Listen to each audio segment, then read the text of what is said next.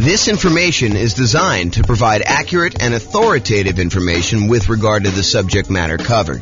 It is offered with the understanding that the presenters are not engaged in rendering legal, accounting, or other professional services. If legal advice or other expert advice is required, the services of a competent professional should be sought. Welcome to the Windsor Real Estate Investing and Real Estate Financial Planning Podcast. Learn all about investing in real estate in Windsor, Colorado, with a combination of real estate financial planning and modeling with numbers specific to Windsor. Plus syndicated, more generalized recordings of live and pre-recorded real estate investing classes, not all of them specific to Windsor. Be sure to stay tuned after the podcast for a message from our sponsors. Well, good morning and welcome, everyone. This is James Orr, and I have what I could argue is the number one question I get from real estate investors that are just getting started. This is the class that I think most new real estate investors want to know about. The class is how to get the down payment when buying rental properties. And before I even jump into it, I will tell you that this is not like a magic wand where like all of a sudden I point to a secret spot where all the successful real estate investors have gone to in order to get down payments in the past. It's not like, oh, it's always hidden under this one rock out in the yard. No, it's not that at all. Oh my goodness. There's definitely some, I don't know, typical, more common places to go to. But a lot of times for many real estate investors, it is working. It's getting a job and saving money. And sometimes that means getting a second job or a third job and really putting in the effort. I've got some more creative strategies as well, but that is probably the most common one. And so you'll see it. Okay. So I'm not just talking about down payment either. I think a lot of folks think, oh, it's all about the down payment. Well, it's largely about the down payment, but it also is the total cost to close. So your down payment plus your closing costs, if you're going to buy down the interest rate in the loan, you're doing that, plus all those extra fees you have for when you're buying a property. Like, it's the whole thing. In addition to that, plus reserves, because you would be silly. You would be foolish to invest in real estate without having adequate reserves. You're asking for trouble.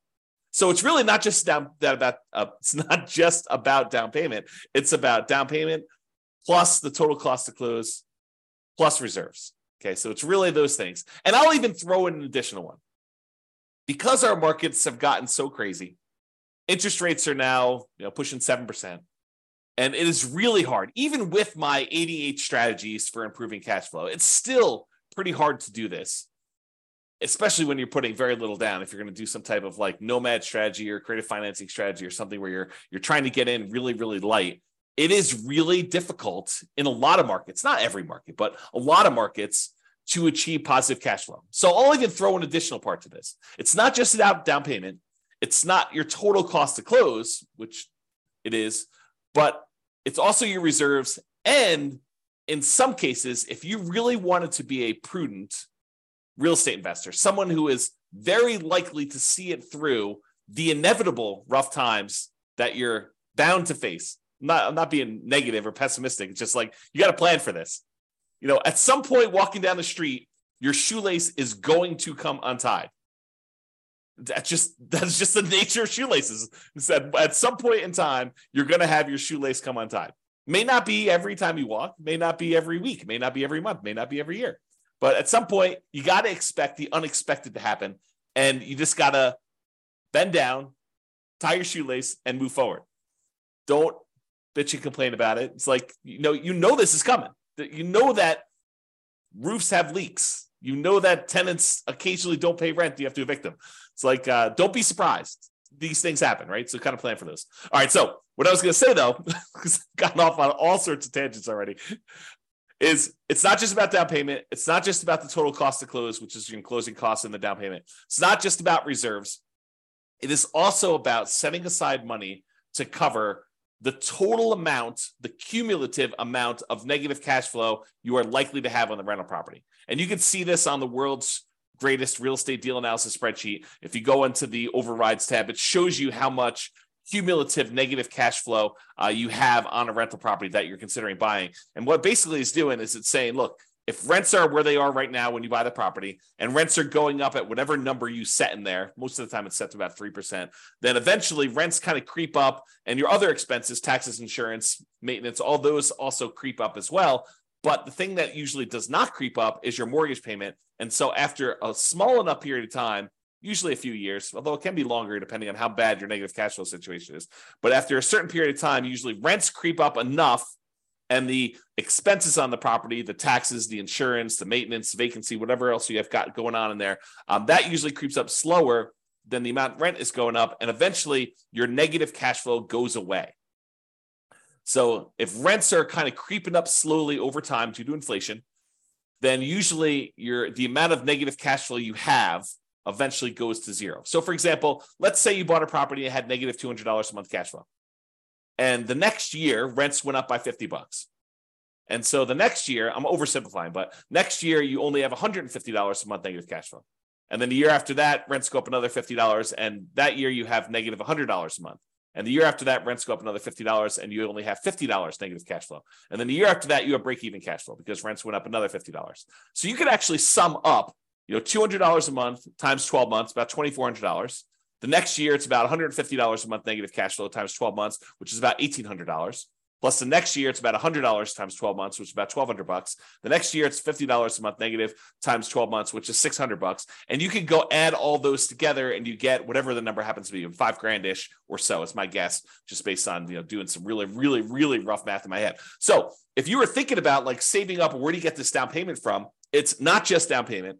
It's the total cost to close, which includes your closing costs and your down payment, plus setting aside an adequate amount for reserves, 6 months of reserves, 12 months of reserves, whatever you believe in. If you're doing something really, really safe and secure, like a savings account, or if you're doing, I'm going to take this money or part of this money and invest in the stock market. If you're doing 12 months of reserves, like we'll talk about reserves in detail in the reserve section, but really it's that total cost to close plus reserves. Now I'm also telling you, if you really want to be prudent and you do have negative cash flow on your property, might not be the worst idea in the world to also set aside that $5,000 in advance that you could use in order to take the negative cash flow that you have from. And you could argue it's really the negative true cash flow, the negative cash flow you'd have after you take into account the benefits from depreciation, cash flow from depreciation. But I will do an entire class on this topic alone. Not today, because today is all about how do you come up with down payments. So we've covered this in a previous class, but this is really about down payments are really about reducing your need to have a down payment, period. And then also producing the down payment that you need in order to buy rental properties. So there are strategies, and we talked about this in the previous class a couple of days ago, and go watch the video on that, about how to go buy a property where you don't need a down payment at all the nothing down loan programs as an example, or maybe doing some creative financing stuff where you don't need as much down payment. So really there are strategies to reduce your need for down payment, which is not what we're covering today. We covered that previously. And then all the strategies for producing the down payment, which is what we plan on covering right now. And as a reminder, we've been focusing in on this down payment thing because that's the class topic, but you still need to have good credit. You still need to have good income. You still need to have low or no other debt to support the loans, with very few exceptions. So realize, while we're talking about strategies to reduce your down payment in the previous class and strategies to produce a down payment, those are really only part of the overall equation for you being able to get the loan. You need good credit, you need good income, you need low or no other income, no other debt in order to support the loans, with very few exceptions. The exceptions are things like creative financing and stuff. All right. So any simpleton, any fool could find a reason why, that strategy won't work for me. I'm going to go through a list. I don't know, it's probably about 10 different strategies for coming up with down payment. And you're like, that's silly. I can't do that. I don't live in a city where that's even possible, or I don't have the ability to do that, or I'm already working 60 hours a week, or, input whatever reason, your excuse for not doing the things that I'm going to suggest you're doing. Any fool, Any simpleton can come up with a reason why that will not work for you. But it is a sign of your intelligence. It's a sign of your grit, of your resourcefulness, of your resolve to get it done no matter what comes up, to figure out a way to make the suggestions I am giving to you apply to your very specific situation. To take the general idea and say, well, that's not exactly my situation, but I could sort of look at my whatever it is like that, and I could make that work, and I could use that as a way to get some or all of my down payment. Okay. With that being said, here's the list. And this is the whole list, but I've got slides for the overwhelming majority of these. And in my opinion, these are in the order of the worst, do not use this sort of strategy, to the best, which is sort of like probably my favorite. And you could argue, this one's probably a little bit higher than this one in certain situations, or this one's a little higher than this one. But overall, I'm going to tell you the list of different ways to come up with down payments, the sources of down payments, and I'm going to give you my least favorite, the one that I probably hope and wish and pray that you do not use first. And then I'll go down the list and you can decide what you want to use from the list. Okay, so the first one is investment cards. And I use that in quotes because what I'm really talking about are credit cards. Now, I don't have a separate slide on this, and it is not something I would normally recommend, but I have personally used this strategy before, and I know a lot of other real estate investors have used this strategy, and it's probably a pretty risky strategy, but this is the basic idea. You could, in theory, and in practicality, but it's hard to do in practicality, you could use your credit card in order to go buy a property. If you have a big enough credit line, you could actually buy your property with the credit card, which is what I did, but I'm not suggesting you do that. You could, in a more creative way, use your credit card in order to come up with a down payment for a property. And I'll show you the kind of workaround for this, because it might be really, really hard for you to, write yourself a check from the credit card, use your credit line and then deposit that in your bank account, let it season for however long the lender requires that you season that down payment money before you can actually use it to do it. But then your balance on your credit card is really high and the monthly payment on that credit card is really high. So you got to still be able to qualify for buying the property with this extra balance on there. So it's really difficult to do. But one way that you could do it without having to write yourself a check and do that is, if you think about it, you have your normal living expenses.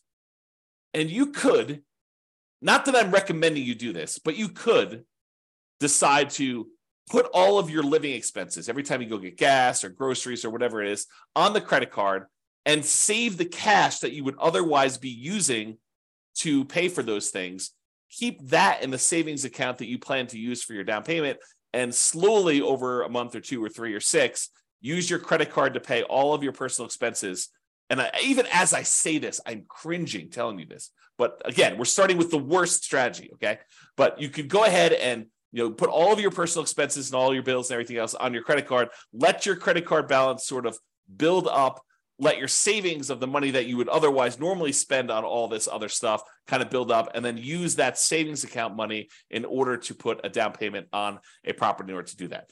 And I will tell you, this is my least favorite strategy. I'm reluctantly even telling you about it because I do not recommend it. Okay, that being said, the next one of all the worst strategies you could possibly do, oh my gosh, because the credit card one was not bad enough. This is the next best one step up from using your credit cards. Oh my goodness. The next step up from using credit cards is if you have other rental properties and the tenants have given you security deposits, and in your state or your city, because there are probably laws for both, you are allowed to do this, because in some you are not allowed to do this. I'll give you an example here when we get to the slide. You could use the security deposits from your tenants to be able to go ahead and use that as a down payment to buy your next property. Again, not my favorite strategy. It is the second worst on the list, but in some really unusual cases, if you're short $1,000, $2,000, $10,000, and you have that sitting in a security deposit account, and the deal of a lifetime comes along, and you have other reserves that are much more painful for you to get at. There's a whole bunch of like caveats I'm adding to this, right?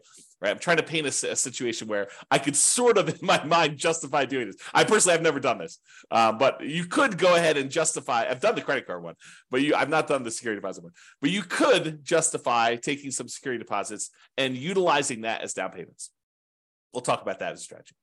The next worst one, like slightly less worse than the security deposits and better than investment credit cards, is maintenance reserves. So as you own a bunch of rental properties, you should be setting aside money for maintenance on the properties. You know it's coming. We talked about this at the beginning. I mean, you know roofs are going to go bad. You know that you're going to need a plumber at some point. You know that you're going to need to replace flooring. You know you're going to need to upgrade a kitchen at some point in time. You know the HVAC system is going to go, the AC unit, the furnace. You know all those things are the water heater. All those things are going to go out at some point.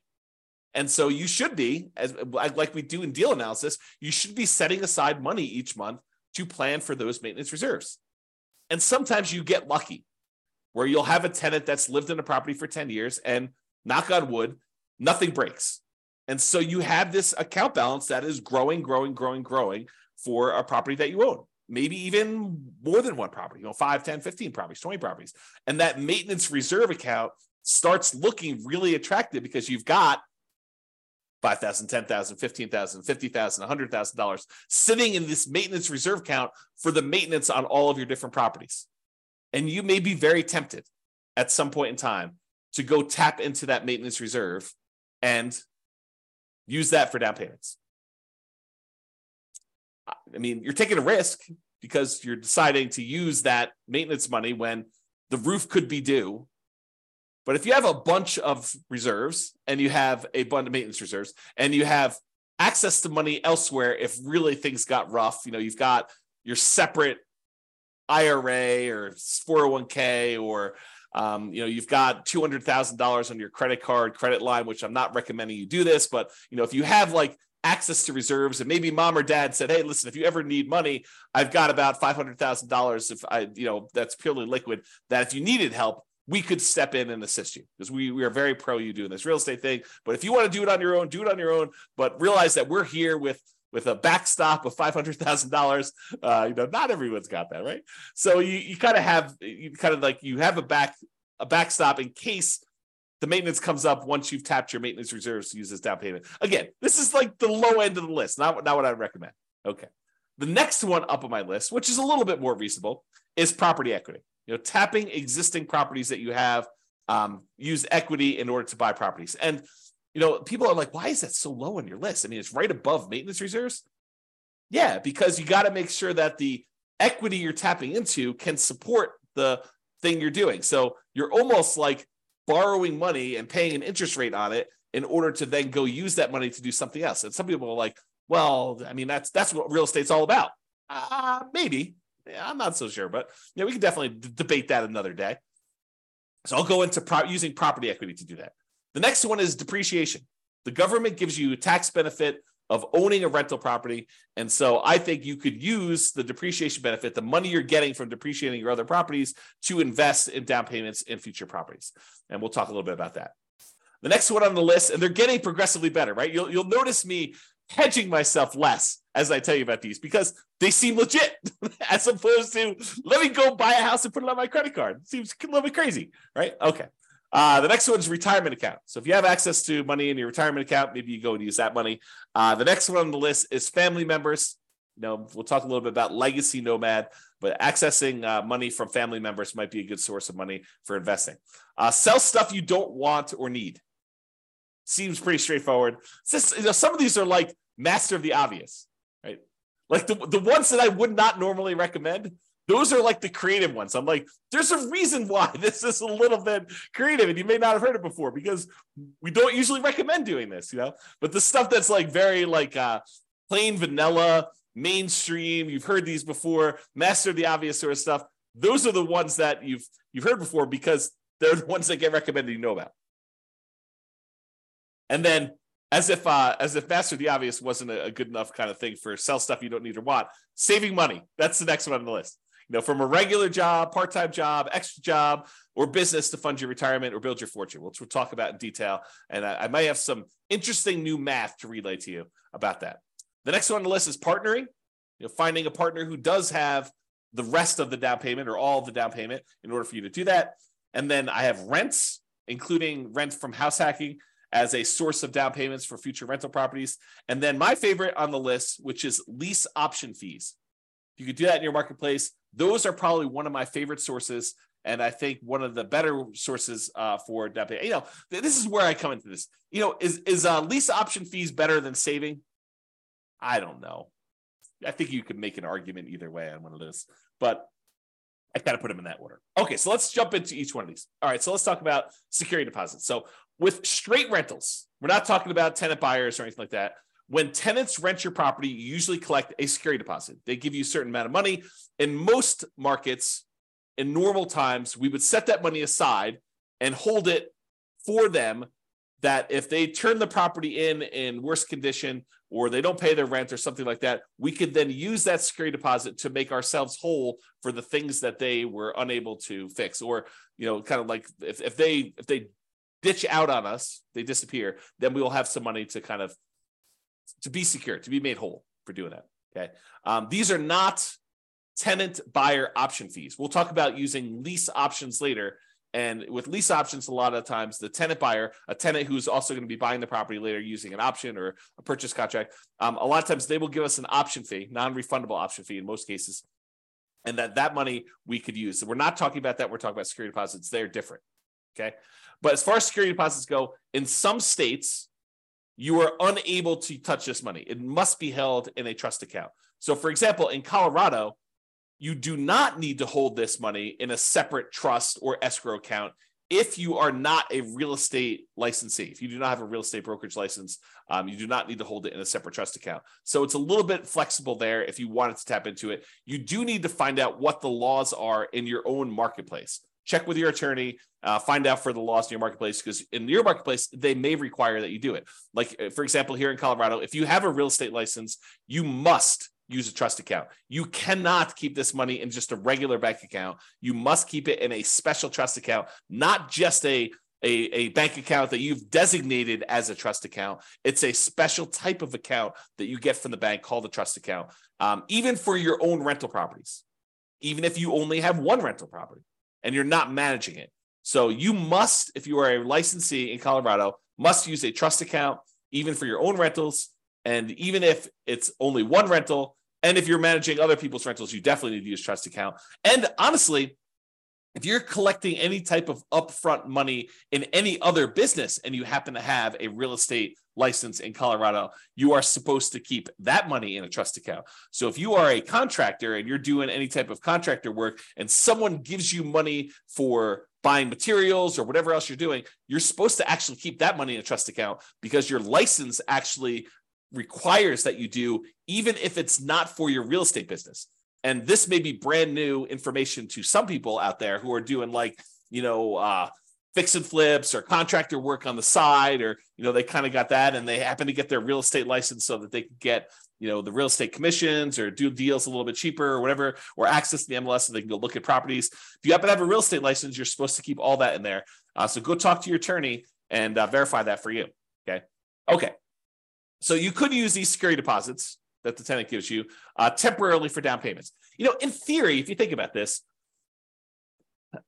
and these rules vary a little bit market to market, but in Colorado, I'm pretty sure you have to return the security deposit within 60 days. I don't do my own property management. So if you're wondering, why doesn't James know this? I don't do my own property management. I hire a company to do it. But my understanding is that you need to return the security deposit within 60 days. So if you think about it, the tenant gives you 60 days notice, 60 days before their lease expires, that they're not planning on renewing their lease. So you start marketing the property 60 days before their lease expires. Ideally, you find a tenant to replace them in the 60-day period before their lease expires, that the new tenant will then go into the property, within a day or two of them actually exiting the property on their lease. Okay. So in theory, the new tenant should give you a security deposit before the old tenant even leaves. So if you think about it, in most cases, you won't ever be without a security deposit, right? Because the new tenant is giving you a security deposit before the old tenant even leaves. And then when the old tenant leaves, you have 60 days to give them their security deposit back minus whatever expenses that they had on the property that was damages on the property or things like that. Okay. So you should not have a period of time, if you're doing property management correctly, starting way early, getting notice early, putting the tenant in there, and then doing the work that you're supposed to in order to get the tenant out. You shouldn't have a period where you don't have a security deposit. So you could, in theory, use this money for down payments and without having a lot of risk. But I do think it's not prudent for you to use security deposits. That's why it's the lowest on the list. Well, second lowest on the list of credit cards for doing this, okay? You still need to be able to return the security deposit when the tenant moves out. Make sure you have a plan to replace that. It's kind of one of my notes here. And if you're hiring a property manager, if you're not doing property management yourself, they will likely be holding the security deposits. And so this option will not be available to you at all because they're the ones holding the security deposit. You're not going to be able to tap into it. Okay, so we covered security deposits. Let's talk about maintenance reserves. We recommend you set aside money for maintenance on your rental properties. This should be obvious. I mean, we talk about it during deal analysis. We talk about it during capital expense class. All these different times we talk about having maintenance money set aside for your rental property. You should be saving this money in some type of account, letting it accumulate so that when you do have maintenance issues come up, you have the money to go in there and use that. But you could temporarily use this money as down payments. You've been saving up down payments using traditional savings, and you're very close. But the deal that you really, really want just came on the market, and you're $5,000 short. And you have, $50,000 in credit line in your credit card, and maybe $100,000 in your retirement account. So you have money elsewhere that you could use, but it's painful money to get at. And you've got this money sitting in your maintenance account that is not being used. You could temporarily, I think, tap into the maintenance money that you've set aside, knowing full well that if a real maintenance issue came by, you have your credit card, you have your retirement accounts, you could ask mom and dad, you have some other sources. But this is a way for you to, for a very brief period of time, you should not live in a state where your maintenance reserve is zero because you're constantly spending it on down payments. But you could temporarily do that, in my opinion. You decide whatever's right for you. You still need that money set aside for repairs. Another reason why new construction, lower repair need properties, because everything is brand new, everything's at the beginning of their life cycle, might be slightly better, especially for nomads early on, because you're less likely to need that repair money, and you can get your reserves, your maintenance reserves kind of can build up over time. So this is sort of like a plus in the column of buying new construction properties, as an example. All right, so that's maintenance reserves. Property equity. Oh, I just made a mess. Whoops. Let me get tissue here and wipe up the water I just spilled on my desk. Okay. There we go. Property equity. If you have other rental properties, or other properties in general, but rental properties I think is a pretty common one. If you have other properties and you have equity in those properties, you could do a cash out refinance to pull money out to then use for down payments on future properties. And the general rule is, and these can change, so check with your lender. Don't say, James told me it's 20%, so I want the 20% deal James told me about. No, your lender sets the rules. These rules can change over time. Okay, so the general rule is you need to have more than 20% equity for owner-occupant properties, for properties that you're living in order to be able to do a cash-out refinance. So if you don't have at least 26%, probably like 1% for some closing costs, the fee for doing the cash out refi, and 5% to basically pull out, you may not want to even bother. Are you going to do a cash out refinance for 1% of the property? Probably not. You're going to do a cash out refinance for 2%.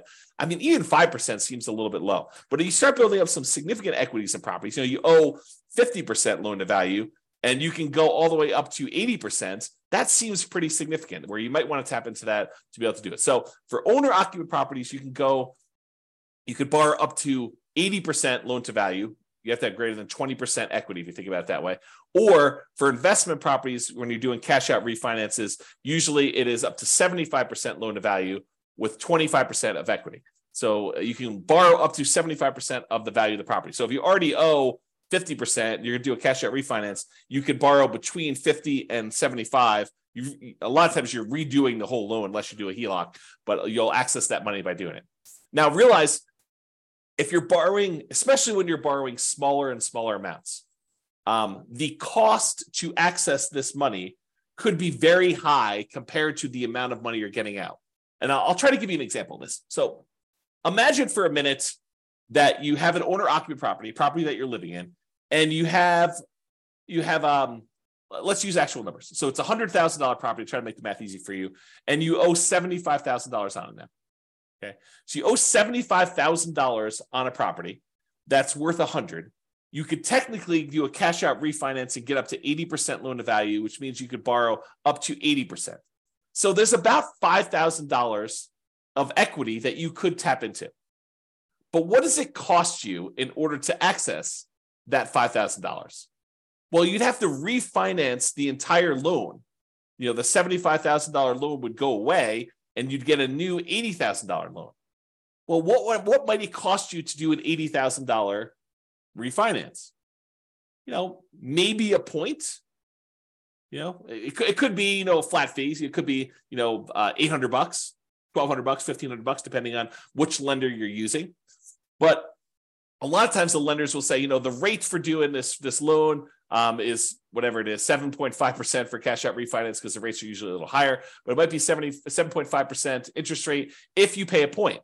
If you choose not to pay a point, it could be 7.875 or 7.625. It could be a slightly higher interest rate if you choose not to pay a point. But what is a point? How much does a point cost? Well, a point is 1% of the loan amount. And so if you're doing an $80,000 loan, 1 point of that, if my math is right, 10% would be $8,000. So 1 point would be $800. So it might cost you $800 to do a loan to get $5,000 out. And you're not even getting the $5,000 because that $800 needs to come from that. So you now just paid $800 to get $4,200. As a percentage, $800 in expenses to get at $4,200 is really high. I don't know exactly what that is, but it's probably, 8 times 5 is 4,000. So that's probably in the little less than 20% range. So you're paying a 20% fee in order to get access to that money, which is why I think you need to have a larger amount of equity to make this worthwhile.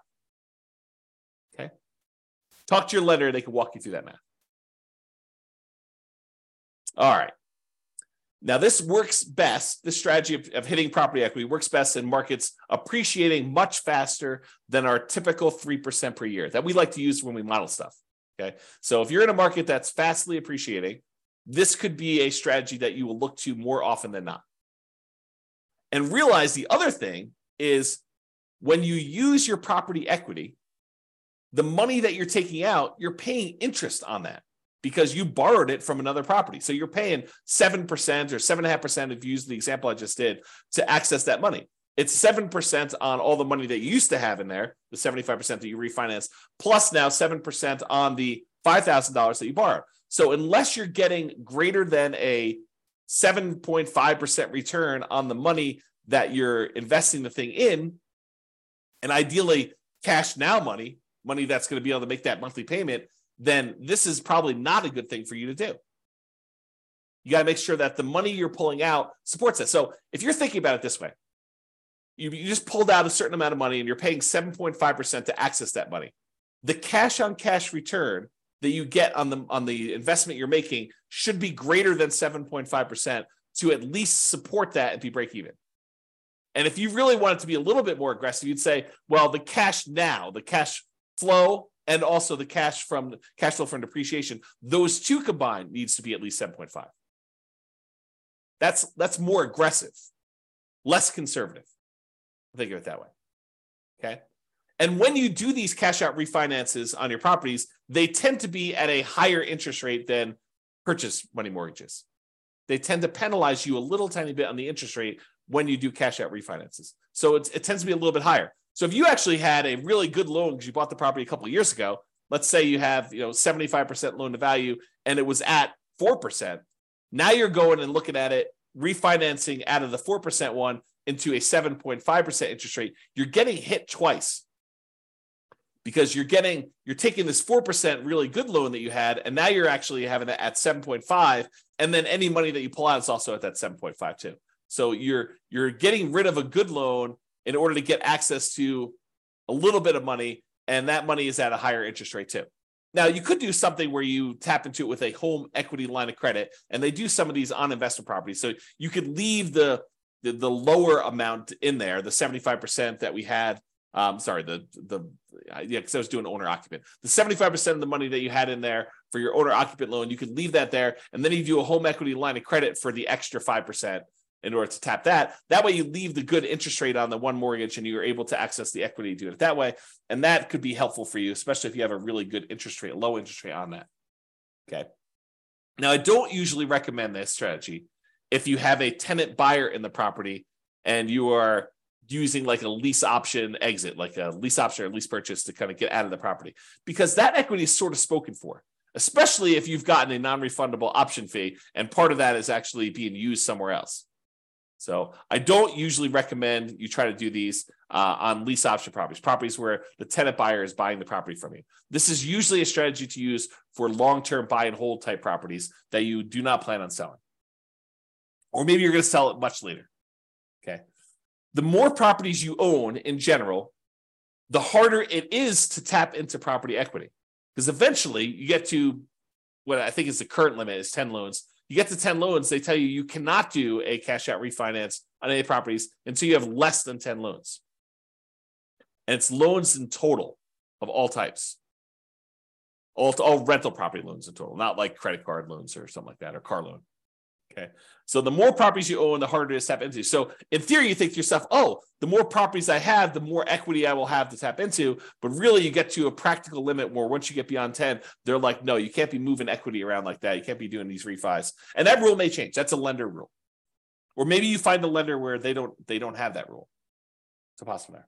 So check with your lender for the current guidelines, as it feels like these have changed over time. So sometimes it's 4 properties, sometimes it's 10, sometimes it's 15. I mean, who knows? I don't remember specifically 15, but I do remember at one point 4. I think there was a 6 at one point. I think there's a 10. I could be remembering wrong, but that's my kind of like faulty memory coming into play there. So for this. All right. So that's property equity. Refinancing properties. So in some rare cases, interest rates declining with a portfolio of rental properties will make you want to do what's called a rate and term refi rather than doing a cash out refi where you try to pull money out. Sometimes you bought properties at 7, like in today's marketplace, and then 5 years from now, maybe your rates are back down to 4.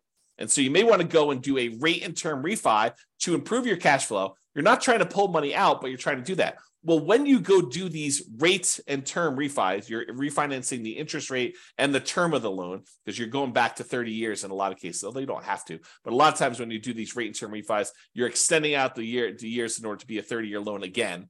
And so the monthly payment usually goes down a lot because the rate went down. And also you're extending the term. It used to be you borrowed the full amount of the purchase price over 30 years. And now you've got, a 2/3 or 3/4 of the original loan balance that you are now spreading out over that same 30-year period that you got originally. So the monthly payment comes down a lot. But when you do these rate and term refis, you can usually pull out, and it may vary depending on the lender and when you do these because it may change over time, but you can usually pull out about $2,000 per property and it not be considered a cash out refinance. So usually, if you pull money out of a property, it's considered cash out refinance. You get hit with that penalty to the interest rate, and you're limited by that loan to value number there. But if you go in there and you say, look, I want to do a rate and term refi, and they allow you to be not perfect. They allow you to say, well, I'm going to refi, and you can go $2,000 over the amount that you owed previously. So you could pull you could actually receive $2,000 at closing a rate and term refi, and it not be considered a cash out refinance. So if you've got 10 properties and you're refining all of them at the same time, then you might be able to go pull out, $20,000, which could help get you partially the way there for down payment.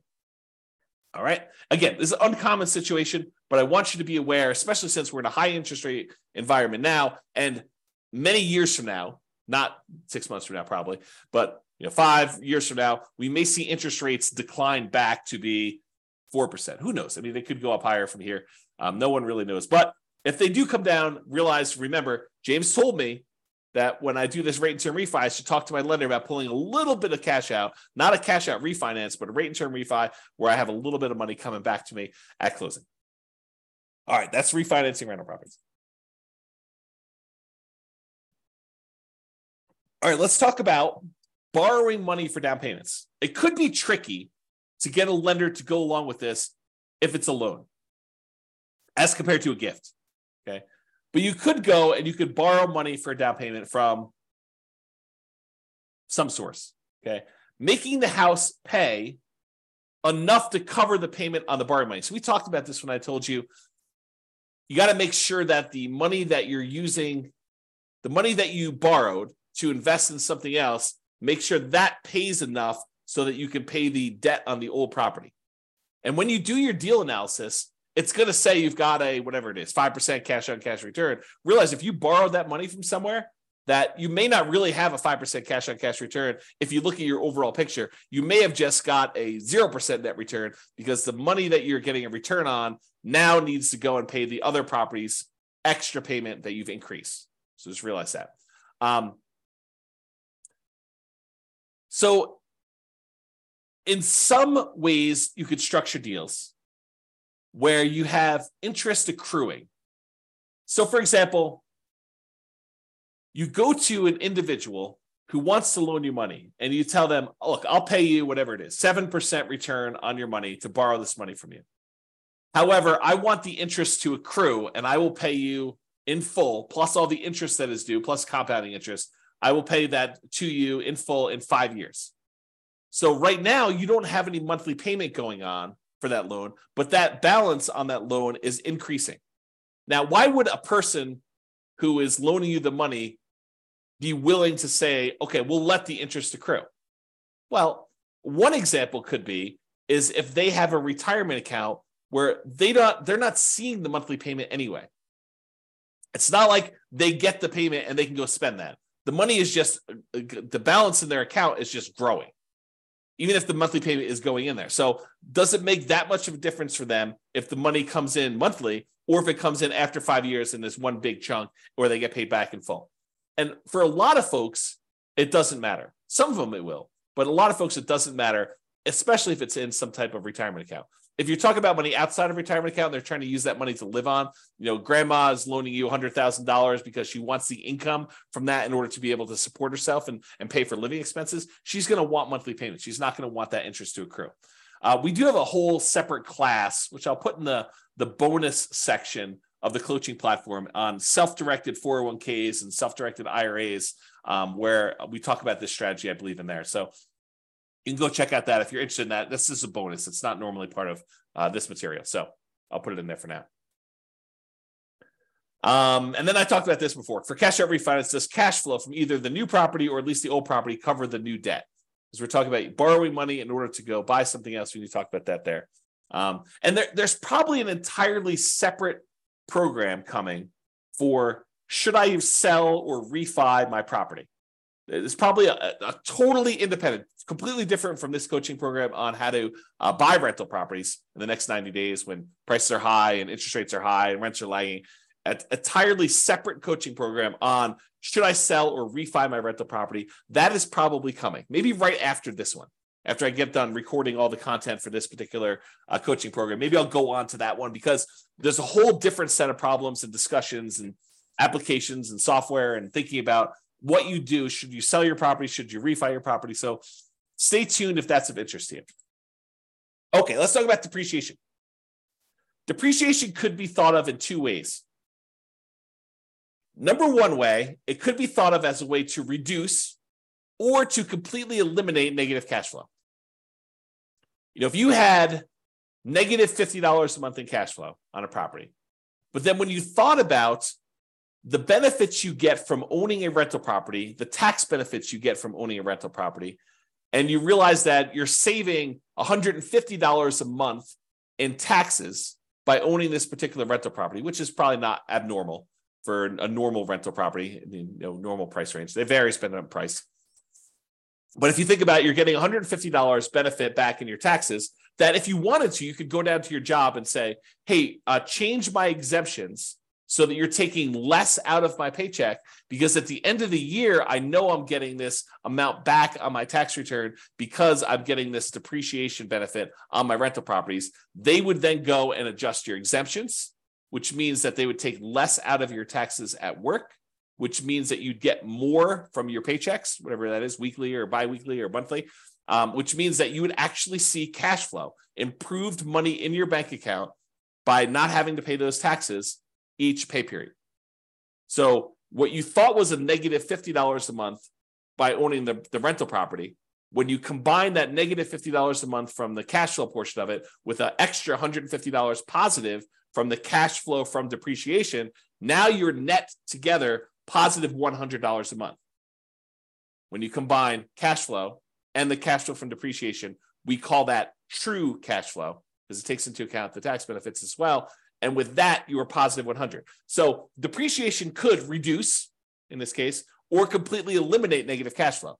If you had $150 a month in negative cash flow and you got $150 in cash flow from depreciation, those offset. That is now completely eliminated. If you have $300 a month in negative cash flow and you have $150 in cash flow from depreciation, well, it offsets 150 of that 300 and you're left with still $150 negative, so you've reduced it. Okay, this tends to be how I usually talk about it for deal analysis, especially for nomads. And when you're living in the property as an owner-occupant, you do not get depreciation. Depreciation is only on rental properties, but when you convert a property that you are living into an investment property, then you get to take depreciation on that, and that starts. So it doesn't count while you're living in the property, unless you've got roommates. Your roommates are paying you, and then go talk to your tax advisor about how you can offset some of that with depreciation, not all of it. But this tends to be how I discuss this when I talk about deal analysis, especially for nomads.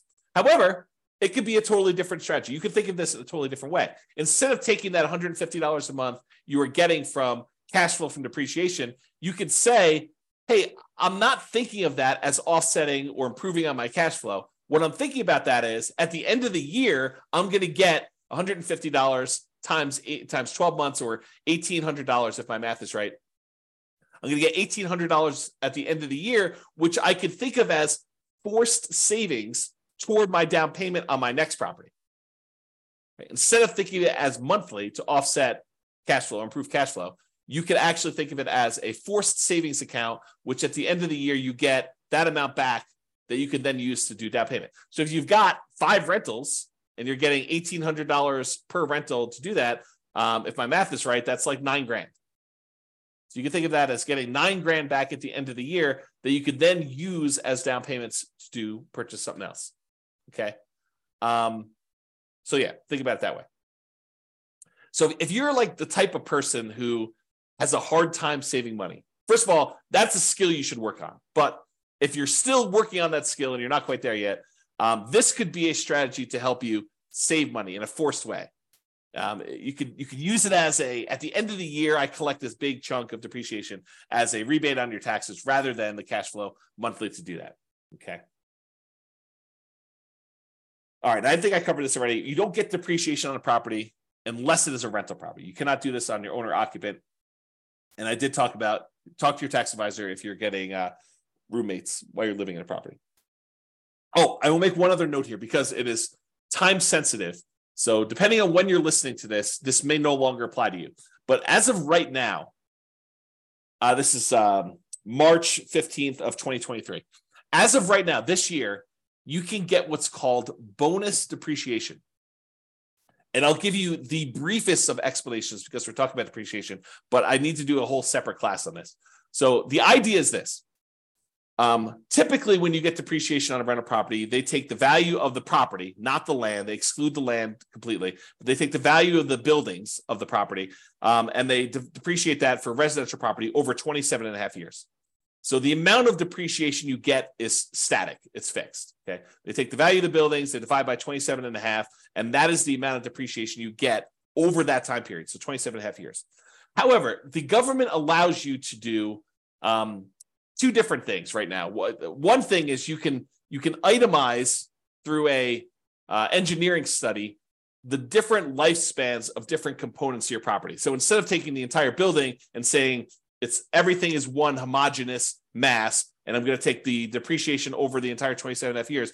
If you hire an engineer to come in and do a study for you, they could say, hey, look, the carpets only have a lifespan of whatever it is. I don't know these from memory, but let's say it's 5 years. They could say the carpets have a lifespan of 5 years and they're worth X number of dollars. And so you can depreciate the carpets over 5 years instead of 27 and a half years. So really you're carving out part of the overall building and you're speeding up how fast you can take depreciation on certain parts. And so you could do that with flooring, you could do that with kitchen cabinets, maybe you could do that with roofs or windows or whatever else you want to do. The engineering study is what goes and does this, and I'm not an expert on that part, but they can go ahead and take all those things and they can speed up how fast you can collect that depreciation in such a way that what used to be over 27 and a half years, you'd take $150 a month for the entire period. Now you might be able to take $600 a month for the first 5 years, and then $400 a month for the next 5 years after that. And then after that, it might go down below the 150, but then it's only $75 a month for the next, whatever that is. I can't do the math in my head, 17 and a half years, whatever it is. Okay. So what you do is you don't change how much depreciation you get. You change when you can take it. You kind of move it up, you compress time, and you get a little bit there. So that's the idea of getting an engineering study and doing kind of like this, I'm forgetting the term for it, but it's this accelerated depreciation. Maybe that's what it is. It's accelerated depreciation. There's a second type though as well. And my understanding is right now, temporarily in the tax code, this year you could take 80% of the bonus depreciation. So you can even compress time even more and get a certain amount of depreciation really far up front and get this significant amount this year as a bonus depreciation. So this year, my understanding is it's 80%. Next year, it's 60%. The year after that, it's 40%. The year after that, it's 20%. And then it goes back down to zero. And they may come back in and change the tax law. This has come back in to the tax law, gone out in different forms, slight variations of it. So this is gone into the tax code over time. It seems to be an incentive they use in order to kind of stimulate the economy. But it goes away. This is 80% in 2023, 60% in 2024, 40% in 2025, 20% in 2026, and then zero in 2027. I think that's the math. You can go check with your tax advisor to understand this, but you can get this bonus depreciation and get a lot more depreciation benefit in year one as a bonus than it is over that period of time. That's my understanding. Again, as a layman, I'm not a tax professional.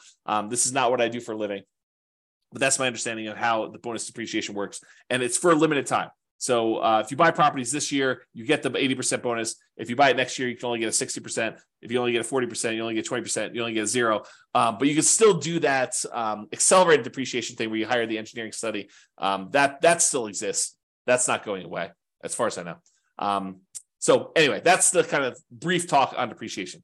Go seek out more information if that's something that's interesting to you. Talk to your tax advisor. All right, retirement accounts. So your retirement accounts and other people's retirement accounts as partners could be a source of down payments for you. You could use some of the money from your retirement account to fund your retirement, basically buy rental properties. You could change asset classes from investing in stocks or bonds or CDs to real estate. Many cases, you will need to change your retirement account from a traditional brokerage-held retirement account to a self-directed retirement account in order to be able to use your own, or if someone else is using their money, they would need to have probably a self-directed IRA or self-directed 401k or some other type of account like that in order to be able to invest in your deals, to be able to make a loan to you in order for you to invest that way. Okay. So in some cases, it may even be worthwhile for you to pay the penalty to access the retirement accounts. Imagine you have just a ridiculously amazing investment property that you really need extra money in order to tap into. And the penalty for accessing your retirement accounts is 10%. So you'd have to overcome the hurdle of paying the 10% penalty plus whatever makes sense for you to get on the deal itself in order to do that. But in some cases, the real estate deals can be so good that it might be worthwhile doing that. Okay. All right, family members. And I have a little note in here about Legacy Nomad, but going to family members might be a source of down payments for some people. Not everyone has family that is willing to do this, but a lot of people do. If you share your nomad vision or whatever investing strategy vision you have with your family, your parents, your grandparents, your kids in some cases, this is especially interesting if it's already known that your kids are going to have to support you in retirement. This may be a way for them to reduce the need for that support by helping you with a down payment to do the strategy. So imagine for a minute that you finally learned about this idea of doing this nomad strategy where you buy a property with little down payment, you move in there, you live there for a year, then at the end of the year, you convert that property to a rental and you repeat this process until you acquire enough rentals where you're able to do this. Well, if your kids know that they're going to need to support you in retirement anyway, and you come to them and say, look, I have $10,000 in savings. I'm going to need $25,000 total in order to be able to buy this particular property, to move in, live there for a year, and then I plan on converting it to a rental property.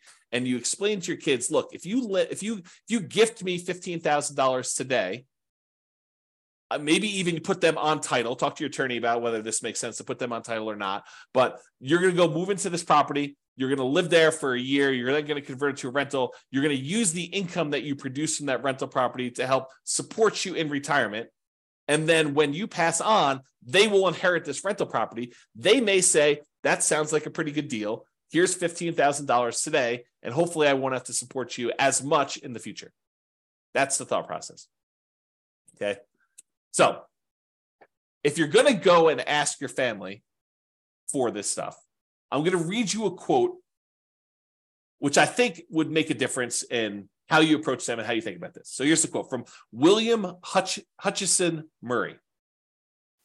Until one is committed, there is hesitancy, the chance to draw back, always ineffectiveness. Concerning all acts of initiative and creation, there is one elementary truth, that ignorance of which kills countless ideas and splendid plans. That the moment one definitely commits oneself, then providence moves too. All sorts of things occur to help one that would never otherwise have occurred. A whole stream of events issues from the decision, raising in one's favor all manner of unforeseen incidents and meetings and material assistance, which no man could have dreamed would have come his way. Whatever you can do or dream you can do, begin it. Boldness has genius, power, and magic in it. Begin it now. So that's the end of the quote. So in general, I think it's better if you're planning on going to Thanksgiving dinner and to talk to your family about this idea of maybe you might be willing to help me with my down payments or get involved in this real estate investing thing. If you don't show up unprepared, having done zero work, if you've been doing stuff for 6 months before Thanksgiving dinner, going to see properties, saving money yourself, improving on your credit, learning how to manage properties, learning about the strategy, doing all the things that you are supposed to do as if they are going to say yes at the Thanksgiving table, even if they say no. But you doing the work, if you take action, if you commit and you do the things that you know you're supposed to do, I think someone who sees that you've been putting in effort for 6 months and doing all this work and doing the things that you're supposed to do at like a really high level, not half-assing it, but like you've really put in the stuff and you're really committed to doing this, I think there's a improved chance that they will go along with it. Okay. In general, it's better for you to contribute part of the down payment and ask for help making up the difference than it is for you to ask for the whole thing. In other words, don't ask your family for 100% of the down payment. You should be saving and saying, look, my savings rate right now, I've increased it. It's now at $200 a month or $2,000 a month or whatever makes sense for you. And so it'll take me this number of months. But, if you're willing to help, we could speed this thing up and I can get going right away. Speed is going to help us have improved results, whatever you need to do. Show them you're committed. Share with them what you have done and ask them if they'd be willing to help you make up the difference if you need some help. Demonstrate the part-time job, the education, the research, the effort, all the things that you're doing in order to get yourself there. And you are planning on doing this whether they help or not. Then see if they help. That's a better approach, in my opinion. All right. Continuing on with our list. Sell stuff. Use a garage sale, a yard sale, Facebook Marketplace, Craigslist. Get rid of the stuff that you don't need, get money for it, use that money in order to fund the purchases of your rental properties or whatever you're doing. An added benefit, especially if you're doing nomad, is any stuff you sell you don't need to move. So if you're planning on moving and doing Nomad a bunch of times, become lean. Sell the stuff you do not need. You don't need to have that stuff hanging around where you have to move it every time. Go read some books on minimalism or essentialism or whatever the topic is that allows you to sell your stuff and kind of have a light spirit. Okay. All right. Working part-time on your fortune. So there's a great quote from Jim Rohn, and there's a great video about this, but he talks about this. And here's the quote from him. I'm working full-time on my job and part-time on my fortune because profits lead to fortune. And so Jim talks about this idea of, he works his job during the day, and then in the after hours, he works part-time on building his fortune, building his business.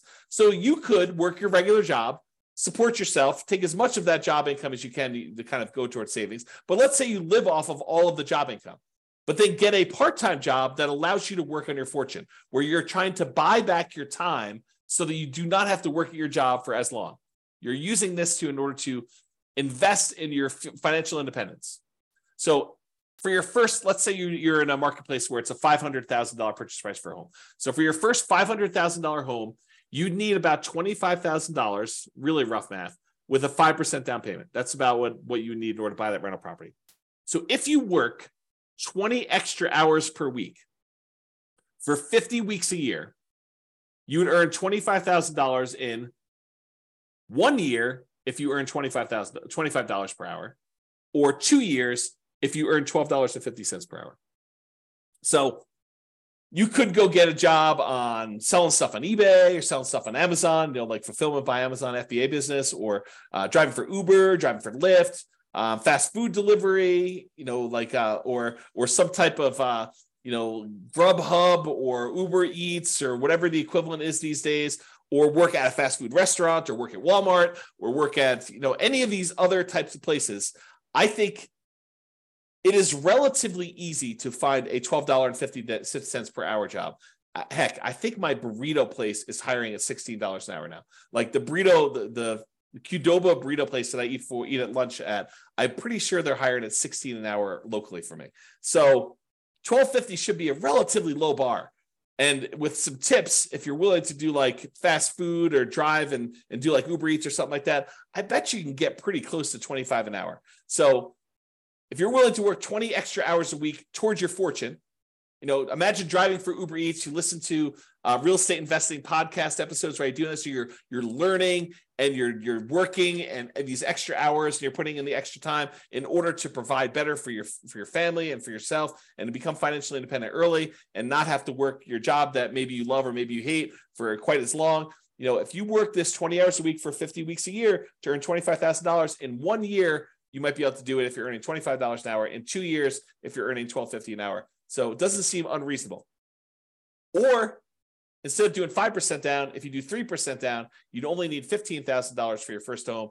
If you work 20 hours a week at $15 an hour, you'd need to work 50 weeks to jumpstart your fortune. Okay, so about a year to do that if you're doing 3% down. Or maybe you're willing to go buy your first property as a nomad or house hacker in a rural area around where you live, and you just convert this extra labor to commute time. Maybe you need to commute a little bit longer, but you're willing to do that so you can get a nothing down USDA loan, as an example. Different strategies. Once you have your first house, you could use that house to fund future down payments, or you could continue to work part-time building your fortune. So you don't even need to do this for the entire time. If you do, it's great. I mean, it helps you get there. But you could, as a totally different strategy, which we'll cover, you could decide to have the house, the first house you buy, contribute toward building your fortune. You could use that house as the source of future down payments, which I'll talk about. Okay. So would you be willing to work 15 to 20 hours a week on your fortune if you knew your part-time business would make more than your job income within a few years? It's a question you need to ask yourself. It's different for everybody. I used to include this chart in a class. I think it's in the class I used to teach when I used to talk about the Fixer Upper Nomad class. But I had this chart where I figured out how much you were making for each rental property that you bought.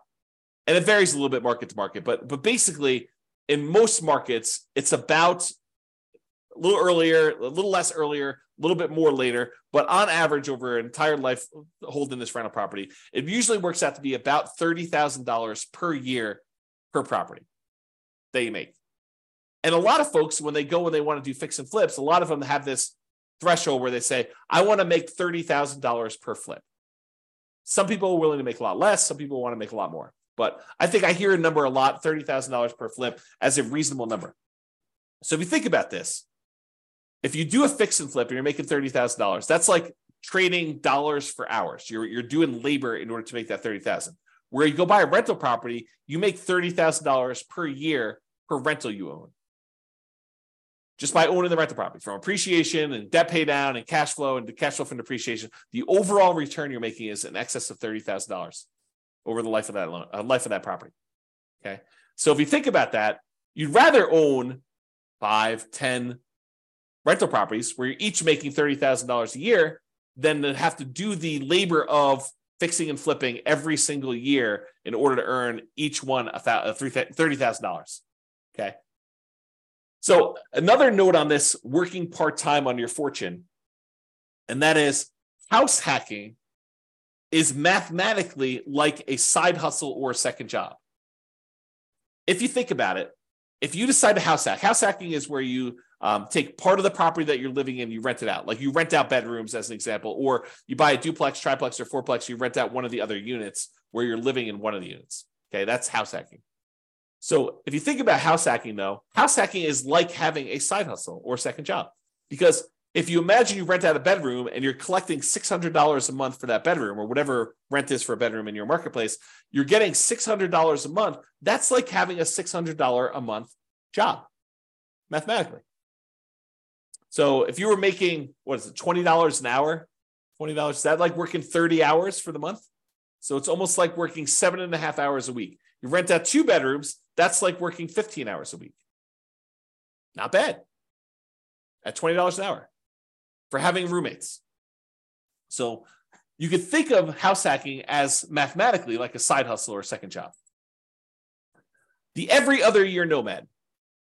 So real estate equity and positive cash flow on a nomad strategy property can be pretty significant. You know, from working a part-time job at $15 per hour for 20 hours a week, it could be the same as if you did that. So if you think about the amount of money you'd make from doing nomad, it's almost like you got $15 per hour working 20 hours a week for doing a property. And if you did this using like not lease option exits, and if you were saving that money, you could buy a nomad property every 2 years. I think we did the math for that. $15 per hour working 20 hours a week is about $25,000 every 2 years, plus some padding on there. So you could buy a replacement property, and then you're getting like the benefit of you going out and working another job yourself from the property itself. So you buy a property, it's like you doing that for the first year, manual labor. You do it again for the next 2 years in order to acquire the next property, but then it's almost as if 2 of you are working in parallel. And then when you do the third one, it's like 3 of you working in parallel. 1 of you do a manual labor, and then the 2 rental properties doing that. So you probably need to work your regular job in order to qualify for your loans and to pay your living expenses, but this money accumulates over time, and this part-time job is money you can invest in your fortune over time. All right, fixer-uppers. Now, it might be hard if you don't have the money to do the fix-up. Got to work through that challenge. But it is starting a fixer-upper business. It's like starting a side business to do this. Sweat equity, do all the work yourself. You could finance the repairs, maybe put it on a credit card, maybe put it on like the Home Depot or Lowe's credit card or whatever the equivalent is around you. You could do either a traditional sale where you sell it and get it out right away, or maybe you do a lease option exit where you put a tenant buyer in the property, rent it out for a period of time, and then they buy it from you. You could use the profits from this as additional down payments, and then you could minimize your down payment by using hard money or private money or rehab loans, or doing nomad to move into the property while you do the fix-up. So you can use all these different strategies in order to start a fixer-upper business as a source of down payments for you in the future. Partners. You could partner with somebody who has down payment money if you don't have it. You provide the deal, you do all the work, you, the partner, or something else gets the loan. So either You get the loan, the partner gets the loan, or you form another LLC, or you bring in a third-party person who actually gets the loan for you. So you could do all this different stuff in order to structure these partnerships, but they could be sources of down payments for you as well. There are plenty of people out there, if you find amazing deals, that are willing to invest in real estate. All right, getting toward the end of this list, rents from existing rental properties. Use the cash flow on your current rentals to help fund payments for future properties. House hacking and getting roommates to help offset your current housing expenses can also be the source of down payments for this. So remember, house hacking is mathematically like getting a side hustle or an additional job. You just use the money from anything you're house hacking with in your current property you're living in, plus any of the rents you've got coming in from any of your rental properties that contributes, raises your savings rate so that you can end up acquiring properties faster and faster over time. If you've seen me do a lot of this analysis, you'll notice a lot of times saving for the first property is the longest period of time. Then once you get that first property, the period to save for the next one tends to get sped up a little bit because you've got extra income coming in from this rental property to help offset that. All right, lease option fees. So this is like the pinnacle. This is the one that I think is probably the best. And I think we've hinted at this a little bit throughout today. But basically, if you find a person who wants to rent the property from you, but then the ability to buy it from you at some point in the future, what we might call a tenant buyer. Usually we would call this generically like a rent-to-own program, where someone is renting the property with the intention of buying it from you at some point in the future. Maybe you structure that as a lease with an option for them to buy it, or what we'd call a lease option. Or maybe you want to structure it as a lease with a purchase contract for them to purchase the property, which we'd call a lease purchase. But the idea is that you find a tenant buyer, a tenant who's going to become the buyer from you, to put into the property, who lives there for 6 months, a year, 2 years, 3 years, 5 years, whatever time period it takes in order for them to be able to qualify and buy the property. You could structure these in such a way that they give you a non-refundable option fee, and it's completely negotiable. It could be refundable, but in most cases, it's a non-refundable option fee for them to be able to buy the property. And it's also very negotiable as to how this applies, but in most cases, we would apply whatever option fee they give us toward them purchasing the property. So you're taking some money from them that counts as their down payments when they go to buy the property, and then they're moving in, they're living in the property as a renter for a year or 2 or 3, and then at some point in the future, they go get a traditional loan from a lender, and they buy the property with traditional financing, they cash you out, they are now the owner. The amount of money they gave you as an option fee, it does apply to their purchase. You just got some of your profit up front early on, and then they're able to buy the property. You get the rest of your profit when they close. Okay? So if you think about this, if you're doing the nomad strategy or you're house hacking and you're trying to buy a property, you're trying to go buy, your next property, and they're requiring you put up 5% down. Well, if the property you're currently living in that you plan on converting to a rental, if you say, look, instead of converting this to a rental, I'm gonna try to find a tenant buyer who wants to ultimately rent this property and then eventually buy it from me. And I will say to them, look, I will allow you to rent to own this property, lease option, lease purchase, whatever makes sense. And I will allow you to do that, but I need a 5% non-refundable option fee from you, which will count towards you purchasing the property when you go to buy it. But it's non-refundable if you don't, your choice. I require a 5% non-refundable option fee. Then when they give you the option fee, you can use that option fee in order to use as a down payment to purchase your next property. So the option fee you received from the tenant buyer is the same money that you use as a down payment to purchase your next property. So basically, the previous house is funding the purchase of the next house. Does that make sense? Okay. So we have an entire class on this, and I wrote a book on this subject. The strategy is called, the class title and the subsequent book title is How to Acquire a Multi-Million-Dollar Real Estate Portfolio Starting with Just $3,000. And the idea was you buy a house with nothing down or 1% down, but you could do like a USDA house where you buy some property with nothing down. Then you live there for a year. Then you find a tenant buyer who wants to lease option or lease purchase that property, and they give you 5% down. as an option fee. You take that 5% down, you use that to buy your next property. Now you have a tenant buyer in this one. Then you live in the property with the 5% down from the option fee for the next year. Then you convert that one to another tenant buyer. They give you another 5% down, different tenant buyer gives you another 5% down. And then you repeat this process until you acquire a portfolio of rental properties. At some point, the tenant buyer who was in one of the earlier properties is going to cash you out. They're going to buy the property. And at that point, you usually make another profit. You make more than the 5% they gave you down. And you're making a little bit of cash flow in the meantime on the rental properties. But then that big chunk of money you use, you can then use that to help offset the down payments you need on future properties. And eventually you get to the point where enough of these are popping and you've got enough extra money where you can then start buying, in addition to the ones that you're nomading into with 5% down using the option fees, you could buy additional 20% down or 25% down rentals at the same time. Because eventually some of these previous properties, the tenant buyer decides to buy the property from you, and they do that. So there's an entire class on that. I'll put it in the bonus section. I think that's where I put it, for you to go watch and to learn more about that particular strategy. If you can't find it, drop me an email.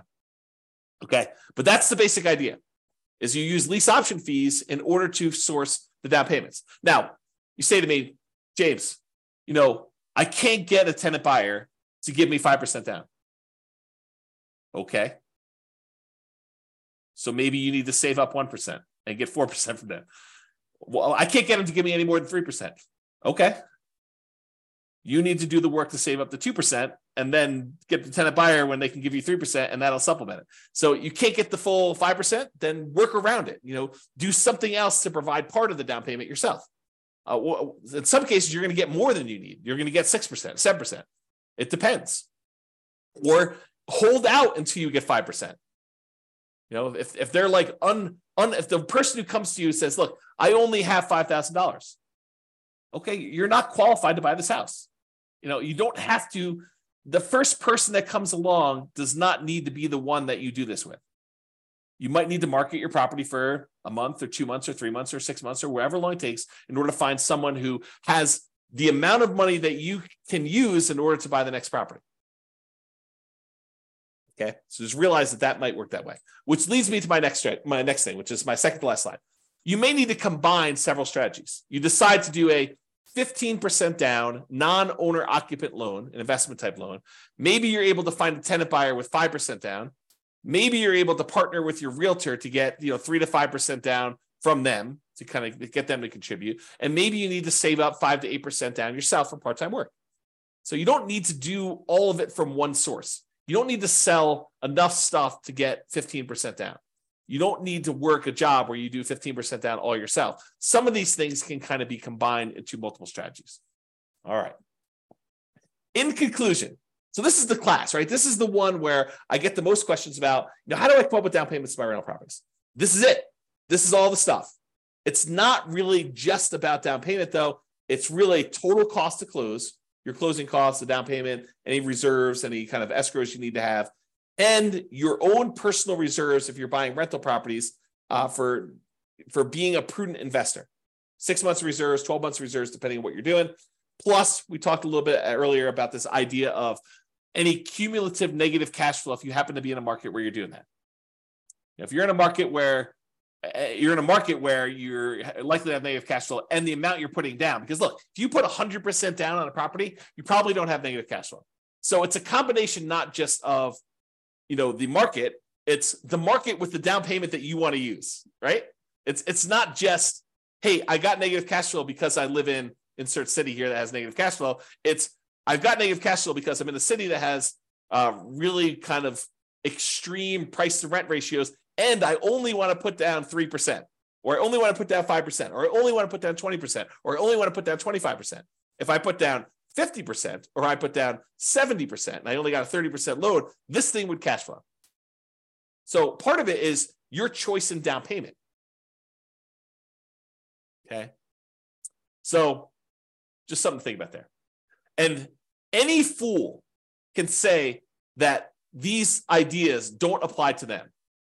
Really, it's a sign of your intelligence, your resilience, your resolve, your grit, your tenacity, your ability to work through and be creative and solve problems to figure out how they apply to you, how you can use these strategies. Okay. You don't get any, like, you come to me and say, these don't apply to me. You have any other ideas? No. I mean, I might have other ideas, but no, I don't have any other ideas. You tell me, look, I could sort of twist this one and make this one work and do this. I may be like, hey, by the way, you could also do this little twist to that too. Part of it is you being creative and applying it to you. For down payments in general, we've discussed in a previous class, it's about reducing the need for down payment in some cases. And as we discussed in this class in detail, it's about producing the down payment you need. Utilize a strategy or strategies that make sense for you and your particular goals. And that is all I got. So hope you enjoyed that class. This has been James Orr. Bye-bye for now. With home prices up, mortgage interest rates up, and rents up, but not quite enough to counteract the higher prices and interest rates, cash flow on rental properties in Windsor is harder than ever. Book a call with the Real Estate Financial Planner to apply our proprietary 88 strategies to improve cash flow on your rentals. See the show notes for a link to schedule your call and improve your cash flow today. If you're a real estate agent, lender, or professional in Windsor that wants to help our real estate investor listeners, consider reaching out to learn about collaboration opportunities with this podcast. We'd love to add more value to our listeners by having you assist our investors buy, sell, and finance their real estate investments. See the show notes to schedule a call to discuss collaboration opportunities.